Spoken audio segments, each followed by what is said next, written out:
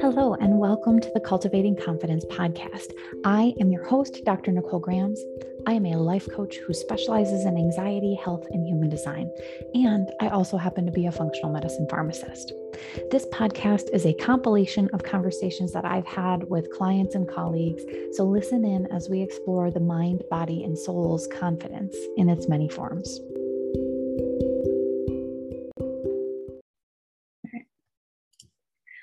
All right, so today, the focus of tonight is to learn how to support yourself through uncomfortable feelings. And it's something that, it's one thing to know that you're going to experience uncomfortable feelings or negative emotions. I'll call it probably lots of different things, but you intellectually know that this will happen. And then when they show up in your life, when you are presented with things that cause uncomfortable emotions, you tend to, at least at first, really resist them and then beat yourself up. And we're going to talk about all the phases of this process before you can actually get rid of that and kind of go about your day. So what happens first is, I don't know if I have like a number of phases. I don't know. I have it all in an outline form, but the first part of it, usually for most of us, is when brain does not want to experience this negative emotion. Brain is like, I'm bailing, like this sucks. I don't want to feel sadness. I don't want to feel fear. I don't want to feel anger. Well, anger might be one that's kind of in the middle because it's actually higher energy, but I don't want to feel shame. Shame's a big one. Anytime brain senses that you're going in that direction, it's like, ooh, let's veer off to the side. We're going to detour around that and maybe go through anger because anger feels better than all of those things, right? So brain says bail, tries to distract you. It does not want to experience this negative feeling, and that is totally and completely normal. We have been conditioned to believe that these negative feelings are bad, and I know we've talked about that before, but it can be as simple as not like being told you shouldn't cry, those sorts of things.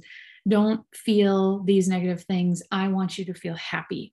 And we do that for parents, caregivers, spouses, our kids, even like we put on a happy face so our kids don't see that we're experiencing negative emotions, and we try to ignore that they're even a thing. But that resistance causes tension in the body, and it gets stored in the body. It causes lots of issues. Massage therapists are great at telling you how much stress you have. I know mine once asked me if I had been in an accident, and I was like, nope. He's like, oh, okay, that's not good, because I carry a lot of tension in my shoulders.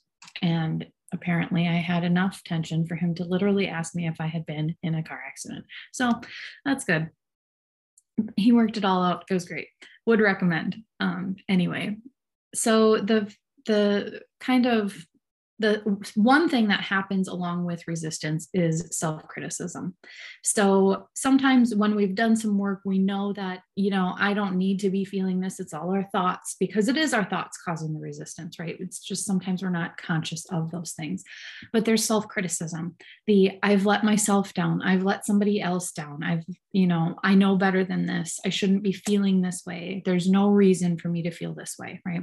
I've been through this before. I understand why it's happening. Why am I still mad? Why am I still ashamed of this? Why am I still, all of those things?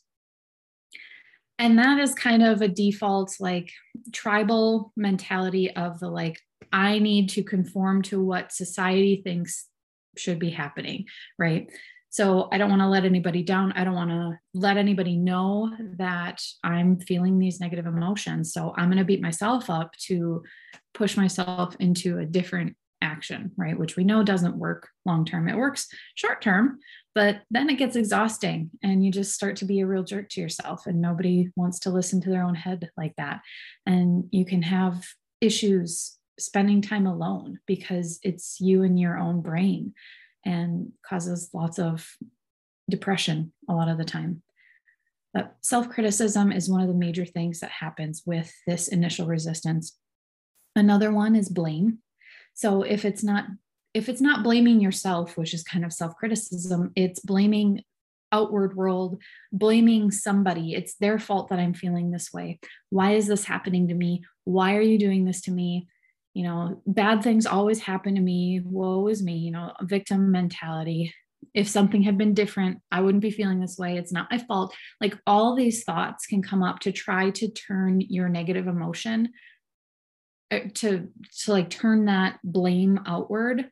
It's like, it's not me causing this negative emotion. It's something outside of me that I can't control. And there's nothing I can do about it. Right.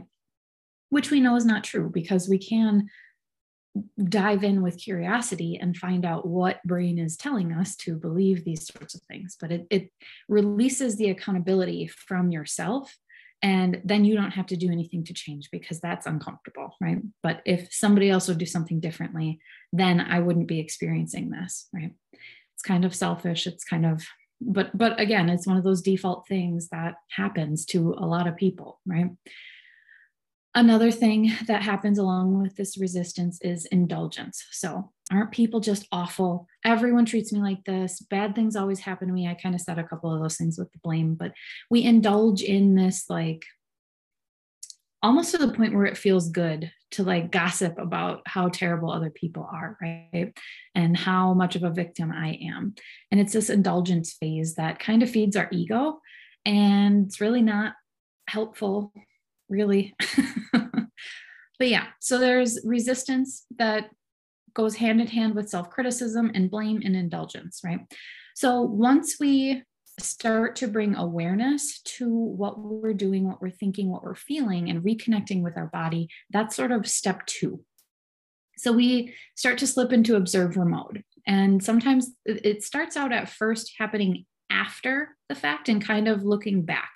So after you experience some negative emotion and you go through all these phases, then you start to bring awareness and you look back and you say, okay, what was it that caused it? Try to go in without that judgment and that self-criticism, because it's so easy to do, like, oh, I can see how it would have been different. It's all, how am I so stupid? You know, all this whole mantra that we have basically. But going into awareness, so slipping into observer mode, being aware that you were resistant, right? Noticing what's happening in your body. A lot of times that's tension. A lot of times that's like physical resistance happening in your muscles. So you're tensing up, you're not resting, you're not able to just relax. Bringing awareness is the first step. And then once you get good at looking back at it, you can kind of start to shorten that time into being able to be aware in real time. And then there's this phase where you're aware, but you're not doing anything about it. And then self-criticism can step right back in, right? So this is a very tricky road to go down. But once awareness is there in real time, then we can slip into acceptance and surrender. So, okay, instead of resisting what this is, being aware that I'm resisting, I'm going to consciously let go of that resistance and open myself up to feeling this shitty feeling, right? So I notice that I'm feeling these things in my body. I'm feeling shame. For me, what shame feels like is this heavy, almost depression, like mini depression. It goes along with actual like clinical depression, but this is like a temporary little blip for me of like feeling bad. It's this heavy kind of dark blue black feeling that is on my chest. It's gripping, it's tight, it's big, right? There's this feeling that you can feel, and yours might be a little bit different, but knowing that that's what you're feeling and opening yourself up to allowing yourself to feel that way.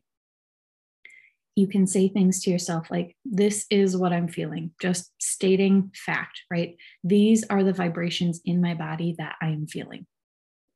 It's okay that I'm feeling this way. And how do we know it's okay? It's because you are feeling this way.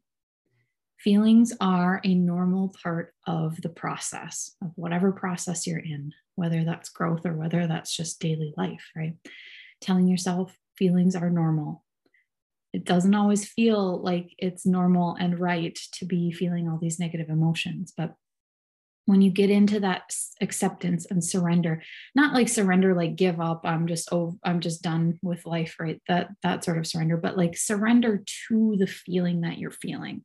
Like just allow it to completely engulf you if you want. And just know that naming it and experiencing it are some of the easiest ways to control it, even though that feels counterintuitive. A lot of times especially when starting out, we go into this whole process thinking, oh my gosh, if I actually admit what I'm feeling, then it's just going to make it true, right? Well, in reality, it's already true. You are feeling these things. You're just denying your reality to yourself. You're gaslighting yourself from feeling this emotion. That's not what we want to do. It's not helpful. It doesn't help it process. But when you surrender to it, that's when the processing can start in your body. And even embracing it sometimes, it can get to the point where this fear is something that I'm feeling, and I am just going to allow myself to feel this way. I'm going to let it exist in my body for as long as I need to. You might want to slip into curiosity so you can understand what's going on in your body, why this started, and just, like I said, allowing it to exist as long as it needs to process, allowing those vibrations, allowing that heavy feeling in your body. And then you can start to play with it. You can start to make it feel worse for yourself. And a lot of times that happens with going back into the self-critical thoughts, or, whatever thoughts it was that was causing you to feel this way, and playing with it and making it worse, like making that vibration grow. And then once you realize that you can do that, that also means that you can turn the volume down on it as well. So turning it up, turning it down, playing with that in real time is fascinating, first of all. And sometimes you can notice that, like, when you slip into your body, it kind of disappears. Like, especially if you've done work around this particular emotion, these particular thoughts that you're having, that's when, like, the second I actually had my own coaching session, I think it was last week. I was like, I need help processing this shame that I'm feeling, because of I have a tendency to not want to do that myself for obvious reasons, but it was sort of like, okay, I've done all this work on this. I'm clearly resisting it. Why am I resisting this? I just need to have my coach bring me through this process. And the second I slipped into my body, it went away. And I was like, no, but I feel like I need to be suffering more. Like, it's not intense enough, right? Which in reality, my higher self, my prefrontal cortex, my adult brain realized that when I sunk into my body, this wasn't something that I needed to be feeling. I've already done the work. I don't believe the thoughts that are causing this feeling. And I didn't actually need to feel the suffering, because I could process it so quickly that it was like gone the second I acknowledged it. And that is pretty good progress coming from me, because it used to take me a very long time.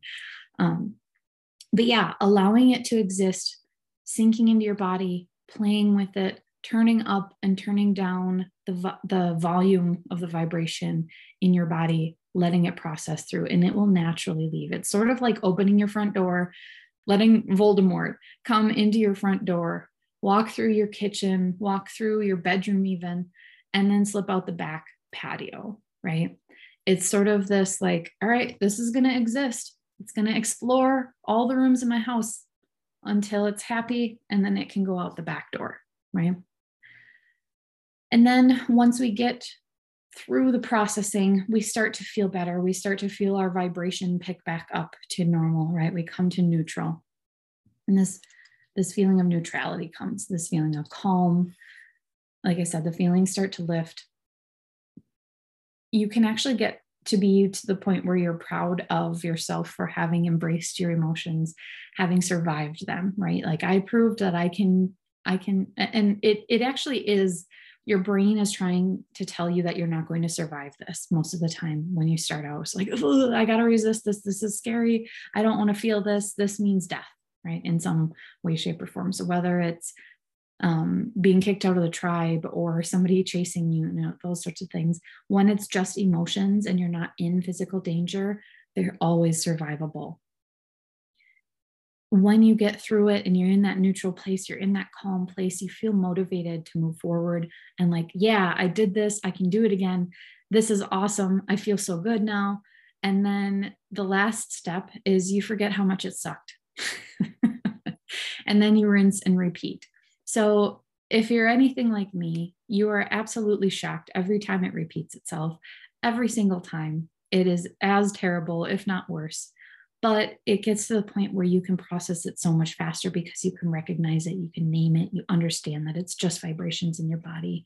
And sometimes it takes somebody else pointing out to you that, this is just what happens. Like, it's totally normal for you to be feeling this way. And it's like, oh, that again, that's weird, right? I thought I was done with this, but it's never really a process that's done. If you are a human with human emotions, it's a process that will continue to repeat, whether you're trying to go through personal growth or not.